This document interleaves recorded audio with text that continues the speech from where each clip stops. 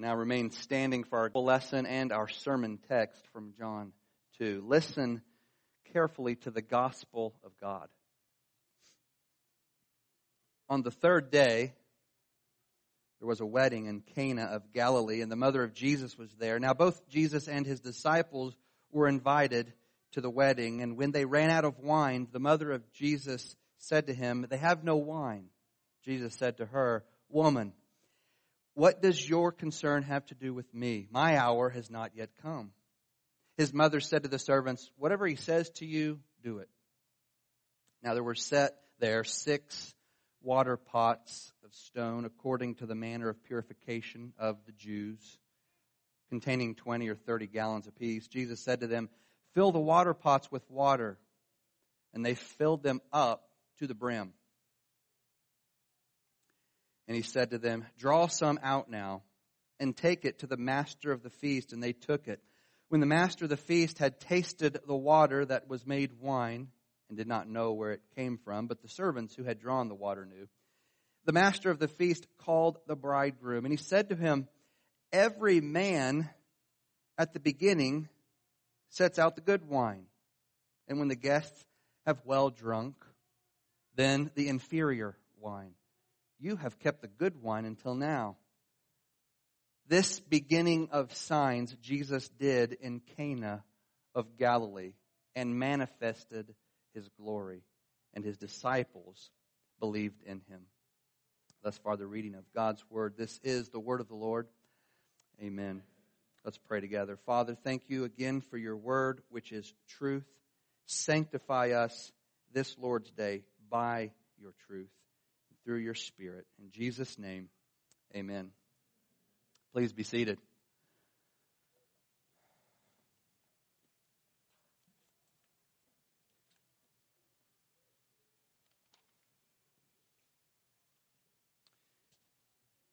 I'm actually going to spend 2 Sundays on this passage, first 11 verses of John 2. It's an important foundational passage for John's gospel. It's the first story in the narrative of Jesus' ministry. And so it's a new section in John's gospel after chapter 1. We're going to spend a couple weeks digging into it. There's so many riches here. I just couldn't fit it all into one sermon, one Sunday. And so know that we're not going to cover everything. There are going to be some questions probably, and maybe we can talk about it during the Q&A, but there are going to be some questions that don't get answered, some parts of this passage that I'm not going to address directly, but hopefully we'll come back next week and I'll do it then. Well, this passage from John 2 presents a problem. The problem is stated by Mary in verse 3. They have no wine. Now, this is not just a statement about the party, about the wedding feast. It also is a statement about the spiritual condition of everyone apart from Christ and his kingdom. Life without Christ is life without good wine. Another way of saying this is that life without Christ is life without joy. Throughout Scripture, wine is a symbol of joy. Psalm 104:15 says that wine gladdens the heart of man. There's an interesting, beautiful story in Judges 9. Jotham tells a parable in which the trees ask the vine to rule over them. And do you remember the vine's response in Judges 9:13? "Shall I leave my wine that cheers God and men and go hold sway over the trees?"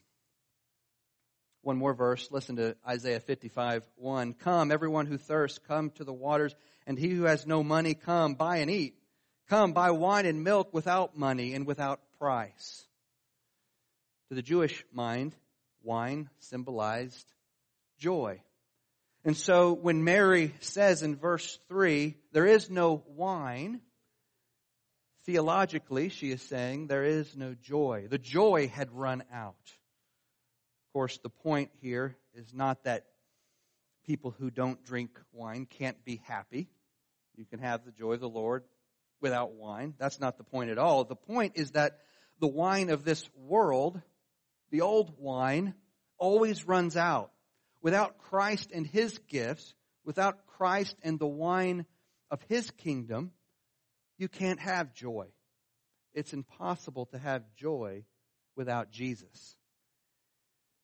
The universal experience of mankind from the very beginning until now and to the end, the universal experience of mankind apart from Christ is that there comes a time when the wine runs out. Apart from God, the wine runs out. Apart from Christ, true, lasting joy is impossible. That's a rule. And it's a rule for which there is no exceptions. It cannot be broken. You can try to replace Christ with cheap joy, with cheap wine, but it will always run out. And it'll always run out sooner than you think, not when you're expecting it to. But even those of us who belong to Christ can experience this running out of wine. And most of us probably have experienced this at some time or another. We've all tested the wines of the world to see if they satisfy, to see if they can bring the deep joy that every one of us longs for. But the rule is this: no matter who you are, no matter what wines you've tasted, if you're trying to find your joy in something or someone other than Christ, there will come a time when the thrills and the excitements dry up. The idols that we erect in place of Christ always wear out. The wines of the world always disappoint. They never come through for us in the end. They never take us all the way to the end of the feast. Often the wine dries up when life seems good the day before. Life seems to be at its best. Our family is healthy. We're making more money than we ever have. Our friends are multiplying. We've got the world by the tail. But somehow the wine fails. Life loses its sparkle, and you wake up one morning to discover you have no joy. If the secondary blessings of life, the secondary blessings from God, are your focus, then joylessness is inevitable for you. If you live for anything other than Christ and His kingdom, then you will never find true joy. If your focus is on accomplishments, exhilaration, then your joy is built on sand. If you're looking for your deepest joy, even in family or friends or good work that God's given you to do, your deepest joy, if you're finding it there, then the joy you're looking for will always remain just outside your grasp. Now, it's not that those things can't bring us joy, secondary joy we can call it, but it can't be the primary source of joy. All these things are cheap replacements if we put them before Christ, if we erect them as idols before God. They're cheap replacements of joy that will only disappoint. True joy, lasting joy, must come from the Lord, from the person of Jesus, from Father, Son, and Holy Spirit, and an intimate relationship with Him. That's why King David prayed in Psalm 62, "My soul waits in silence for God." He's waiting for God alone. My soul waits in silence for God alone. Are you willing to wait for God and only for Him in silence? Or do you have to fill up the silence with noises and activities and doings and goings? Where are you trying to find your deep joy that you desperately want, but that seems so evasive? Are you willing to weep all night, as our psalm lesson said, and wait for joy to come in the morning? Willing to wait for it? Or do you have to have it right now? You can't wait until then. One of the most simple and yet most profound, comforting promises in Scripture is Isaiah 26:3. You keep him, he's talking to God, you, God, keep him in perfect peace whose mind is stayed on you because he trusts in you. You keep him in perfect peace whose mind is stayed, fixed on you because he trusts in you. If you keep your mind stayed on God, God will give you perfect peace, perfect joy. That's a rule. And there's no exceptions to that rule either. Life outside of Christ is joyless, but oftentimes Christians, we live without the joy that is ours because Christ is not our focal point. If Christ is not at the center of your life, the center of your party, the center of your feast, if He is not the one you long for above everything else, you will inevitably find yourself wondering where the joy went. Is that you? Are you living without joy? Has the wine dried up? Are you living on cheap wine instead of the real thing? You're trying to find deep joy that you long for somewhere other than in Jesus and His kingdom. If so, listen to this story in John 2. Consider this sign, this first miracle that Jesus performed in Cana. This passage tells you and it tells me where to find that true, lasting joy. The first thing that John tells us in verse 1 is that this wedding took place on the third day. Now, I'm going to warn you here, we're fixing to get kind of detailed and deep. So just put on your seatbelt and follow along here. On the third day, there was a wedding in Cana of Galilee. And when you see the phrase, on the third day, especially in the Gospels, but really throughout the New Testament, it's supposed to make you think about resurrection and new creation. Jesus rose from the dead on the third day. And so in the New Testament and the early church, anytime that phrase on the third day was used, it was used for a reason, to point to the resurrection, to remind us, believers, of the resurrection of Jesus on the third day. The new creation dawned when Jesus rose from the dead on the third day. Jesus officially inaugurated the new age, the one we're in now, the one that's going to be consummated, culminate when Jesus returns. He officially inaugurated the new age when He was raised to new life on the third day.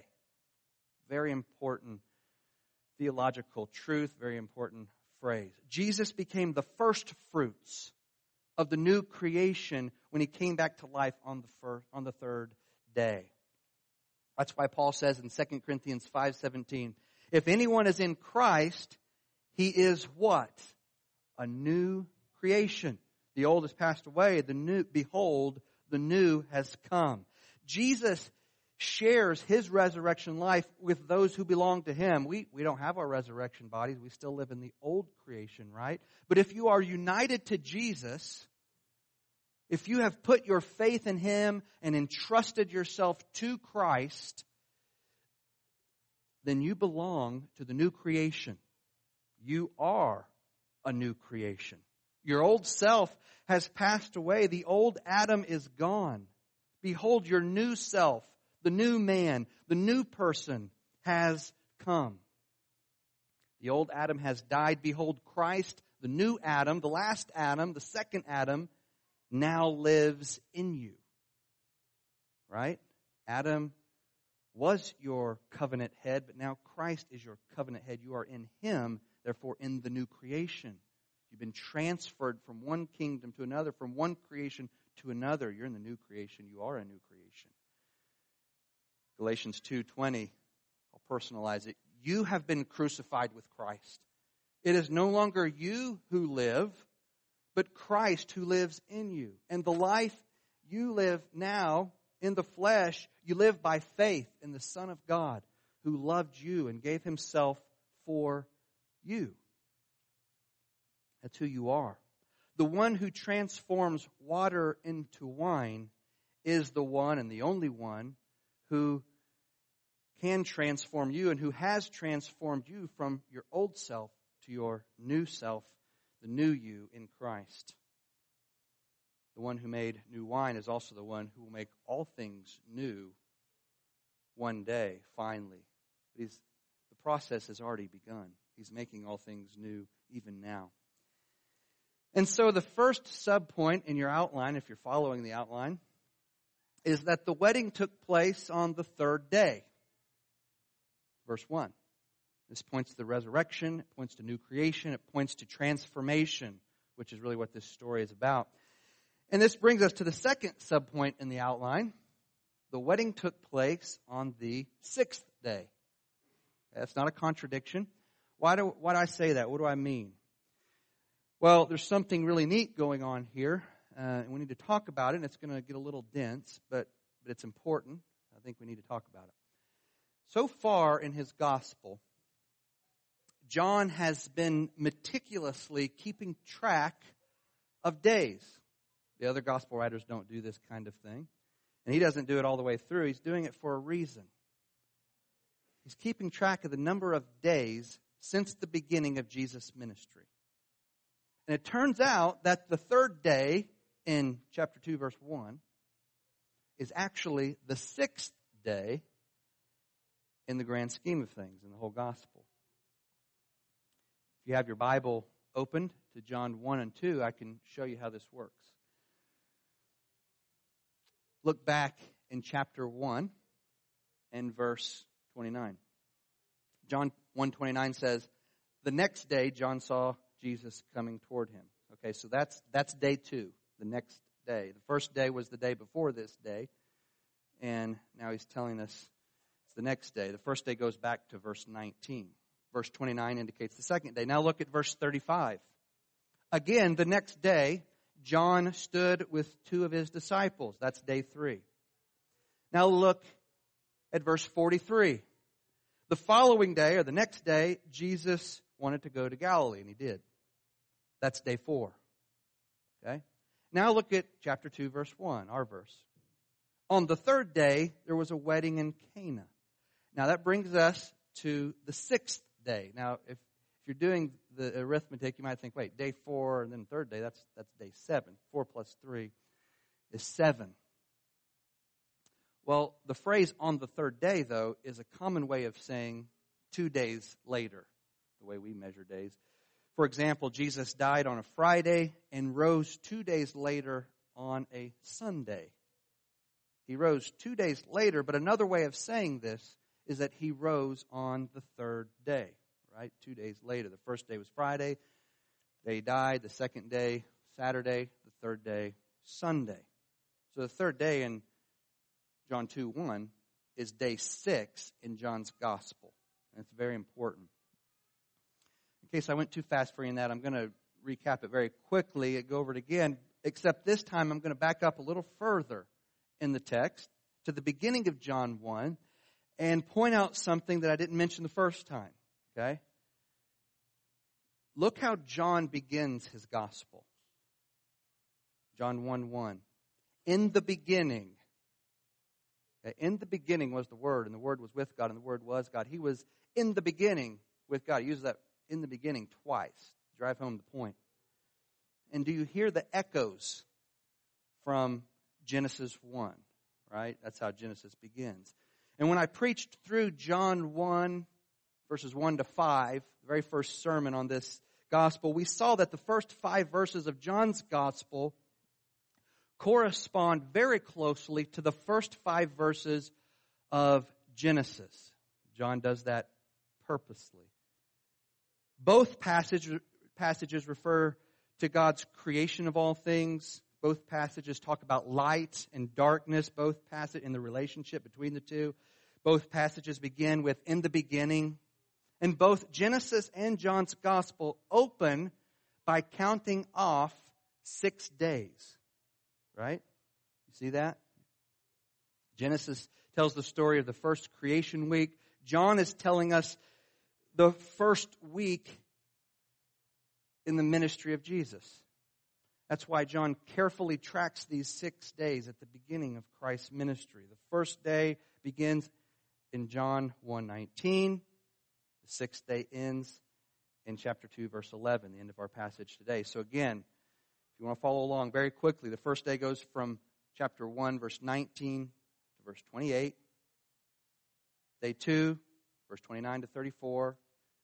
Third day begins, verse 35, goes to verse 42. The fourth day begins in verse 43 and goes to the end of the chapter. And then chapter 2 jumps forward to 2 days from day 4 to day 6 on the third day. So there's really two things going on here with on the third day. There's the third day resurrection, new creation, transformation theme, but there's also sixth day theme going on here. And notice as I'm talking about this, remember that there were 6 jars. So the number 6 is being emphasized. Now, it's all interesting maybe, but we need to ask the question, so what? Why is this important? Why does John go out of his way to track these 6 days in the first 2 chapters? Well, part of the answer is that John wants us to see the parallels between the first 6 days of Jesus' ministry and the first 6 days of creation. The first 6 days of work, the work of Jesus at the beginning of his ministry, are equivalent in force and in nature to the first 6 days of the work of God at the beginning of time. Now, it's not that everything correlates, every detail correlates to some other detail. That's not the point. We need to look at it with a broader scope than that. But the first 6 days of the work of Jesus at the beginning of his ministry are equivalent in force to the first 6 days of the work of God at the beginning of time. The focus throughout John's gospel is on the 6th day. It's not day 7 yet. It's still day 6. It's not time to rest yet. It's time to work.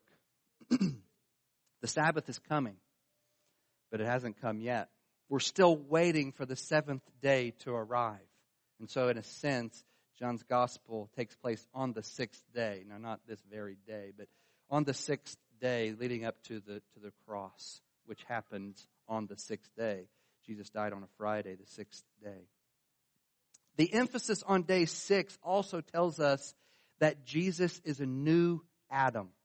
Jesus is the new man. Adam, is the Hebrew word for man. In Romans 5 and 1 Corinthians 15 say that Jesus is the second Adam or the last Adam. Jesus is the new and better Adam. He's going to do what Adam failed to do.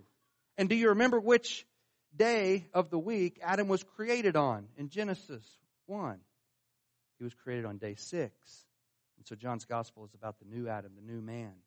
On the 6th day, God created man. On the same day, God made the woman. And he presented the woman to the man. And the man said, "She shall be called woman," because she was taken out of man. God joined the first man and the first woman together in the first marriage. All of this, the first man, first woman, first wedding, first marriage, it all happened on day 6 in Genesis 1. This is important background to the wedding at Cana, which also happens on day 6. This story introduces us to a new man, a new woman, a new bridegroom, and a new bride, new Adam, and a new Eve. Now, I'm not talking about the man and the woman who got married in Cana on that day. That man and that woman, they fade into the background in this narrative, don't they? We don't know their names. We don't know anything about them, except that the man failed to have enough wine. The two main characters are Jesus, the Adam figure, and Mary, the Eve figure. Jesus makes this symbolism explicit when he refers to his mother as woman. There's been a lot of ink spilt on why he did. Why does he refer to her as woman? Well, it wasn't disrespectful or cold. It had theological significance. It's also significant that Mary and Jesus are the first two people mentioned in the story in verses 1 and 2. We hear about the wedding, and you might think, well, okay, we're going to hear about who's going to get married, the bride and the groom. But they're not mentioned. The main characters are Jesus and Mary. They're the man and the woman. The true bridegroom in the story is Jesus. He's the one who comes through with the wine. And Mary symbolizes the church. Mary is a representative figure here. She plays the role of the bride of Christ. Mary represents the woman, capital W, woman, in Genesis 3:15. Remember, that woman is the whole people of God. She is, the capital W woman.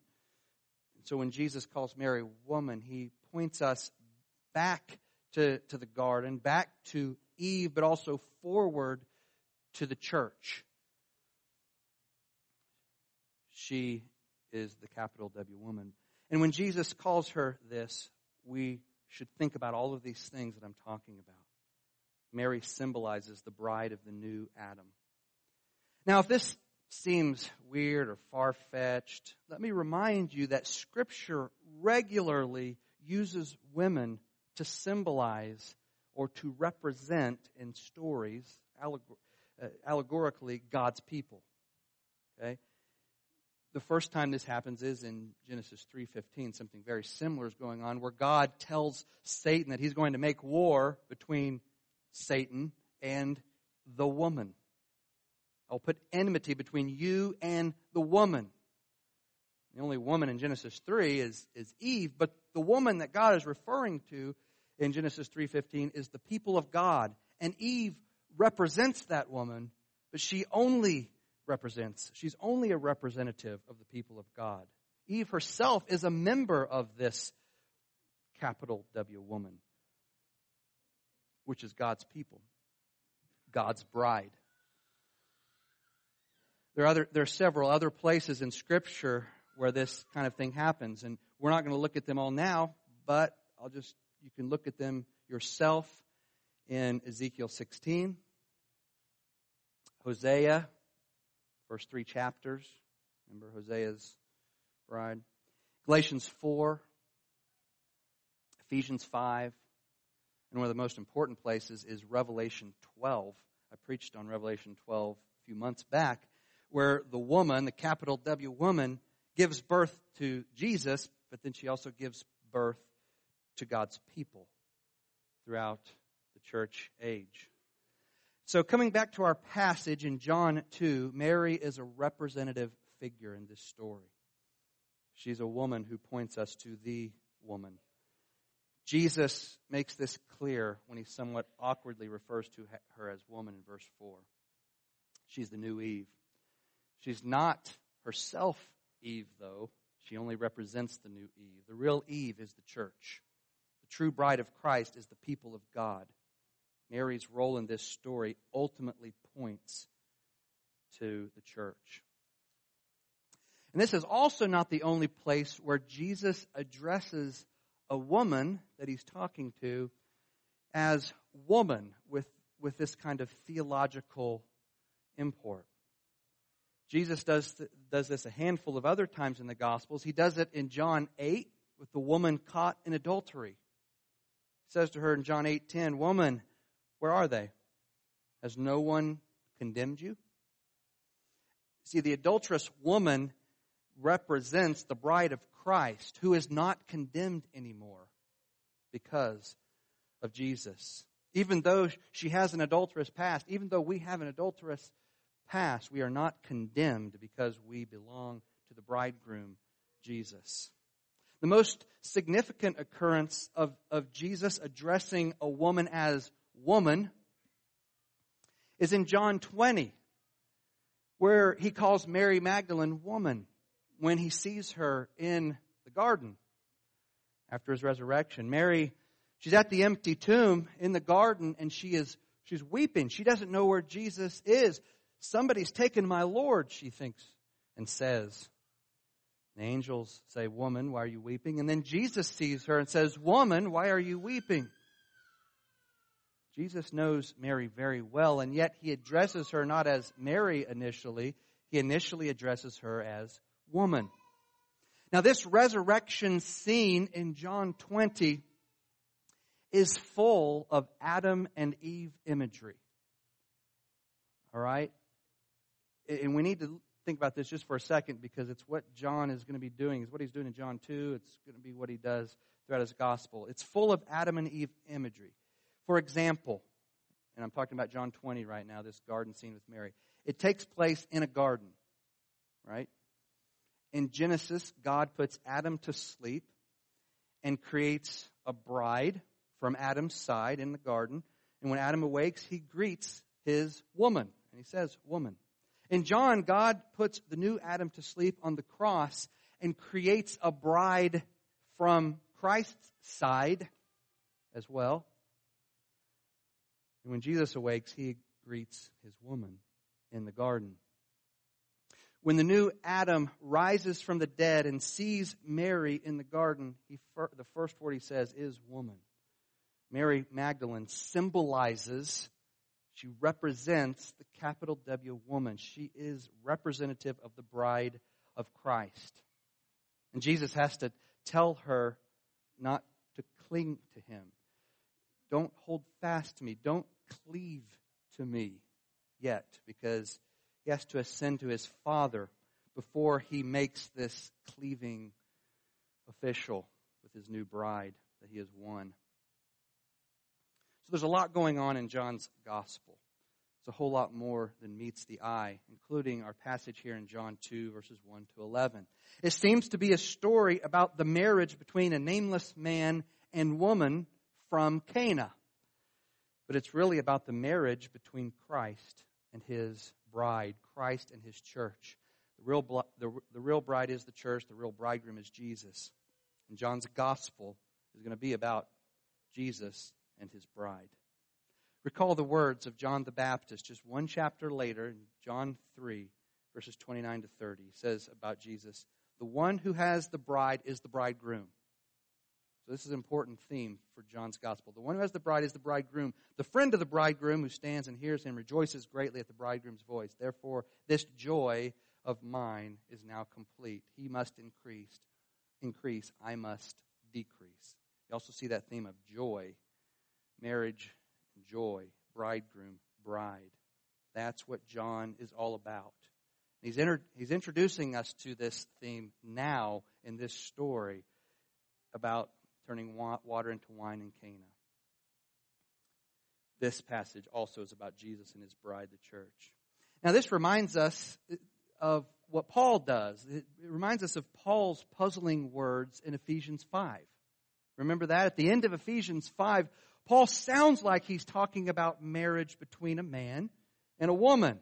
And in one sense he is. But toward the end of the passage, he says, therefore a man shall leave his father and mother and hold fast or cleave or cling to his wife, and the two shall become one flesh. But remember what he says in the very next verse? Kind of throws us off a little bit. Now, this mystery is profound, and I'm saying that it refers to Christ and the church. All right, so he's giving us this great, rich advice, exhortation about husbands and wives that we can apply to our marriages. But then at the end he says, but I'm actually talking about Christ and the church. When Paul's talking about marriage between a man and a woman, it turns out he's really talking about marriage between Christ and his bride. And something similar is going on here, narratively, in John 2, 1 to 11. It appears that John is telling a story about a marriage of a man and a woman from Cana of Galilee.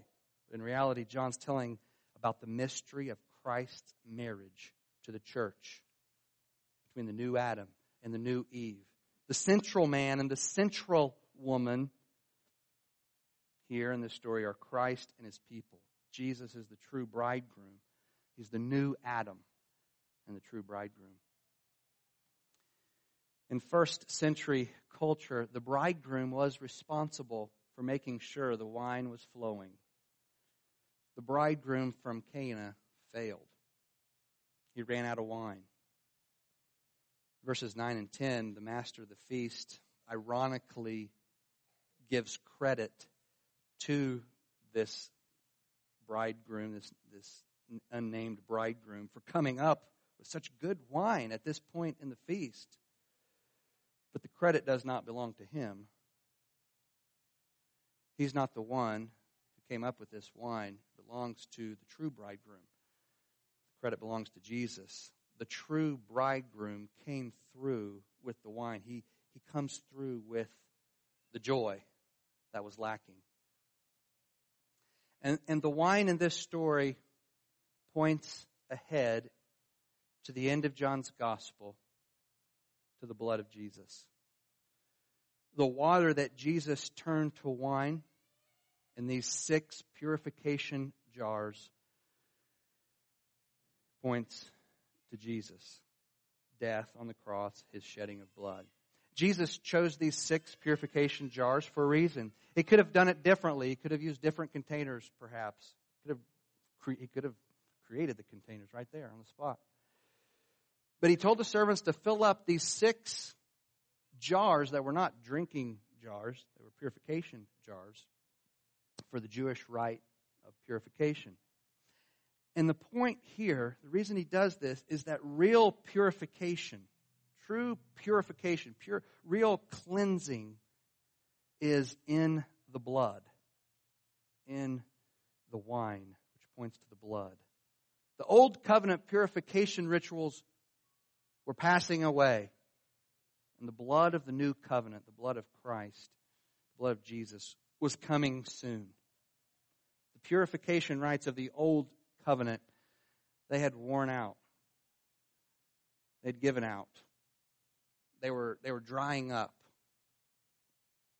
In fact, the old covenant purification rituals were never really able to do what mankind needs. We need something far greater than what these purification rituals could accomplish. They could never cleanse humans from sin, from our sin. They were never able really to purify sinners. They never did satisfy God's wrath against our sin. They were unable to make peace between God and man. They were always unable. There's only one thing that can wash away mankind's sin.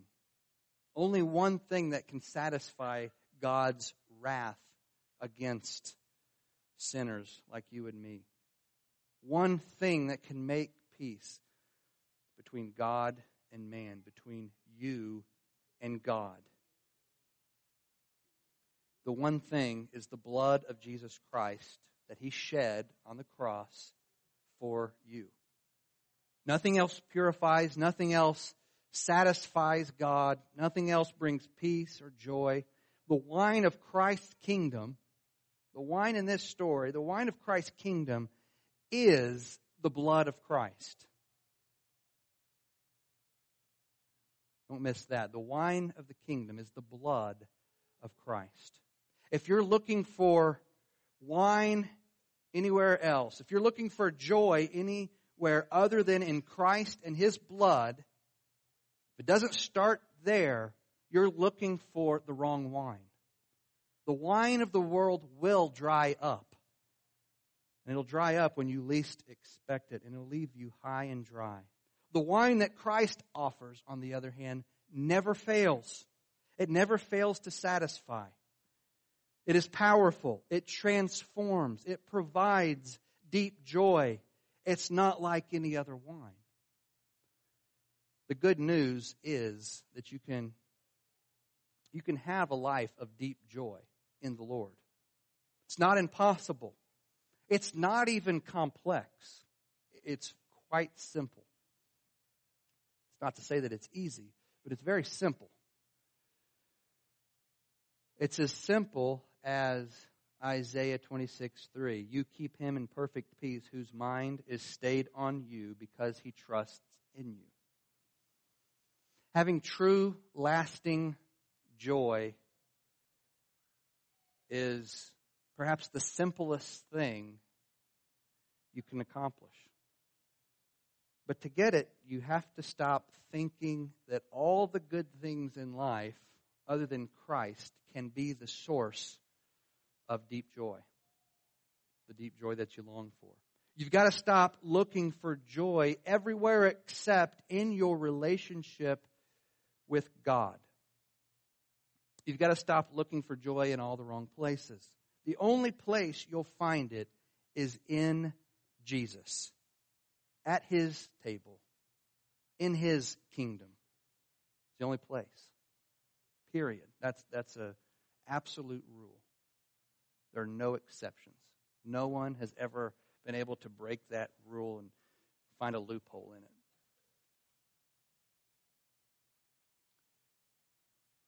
And why would you look for it anywhere else? If you just think about it, right? Why? Who else has ever transformed water into wine? Let's just start there. Just start with this one small passage in one gospel. But who else can transform hearts and minds? Nobody. Who else could have transformed the old you into the new you? Who else is able to make all things new? Is there anyone or anything as powerful or as wise or as good as God? Does anything or anyone love you more than Jesus? Has anyone else provided purification for your sins? Has anybody ever been able to do that for you? Besides Jesus, has anyone ever died for you so that you could spend eternity with God? Is there anyone? Is there anything? Then why would you look for deep joy in anything or anyone other than Christ? Why would you think that anything or anyone could offer you and provide what Jesus can? Why would you want to drink any other wine than the wine of Christ's kingdom? Let's pray. Father, thank you for the blood of Jesus that cleanses our sins, that makes us right with you, God, and that offers us joy unending. We thank you in Jesus' name. Amen.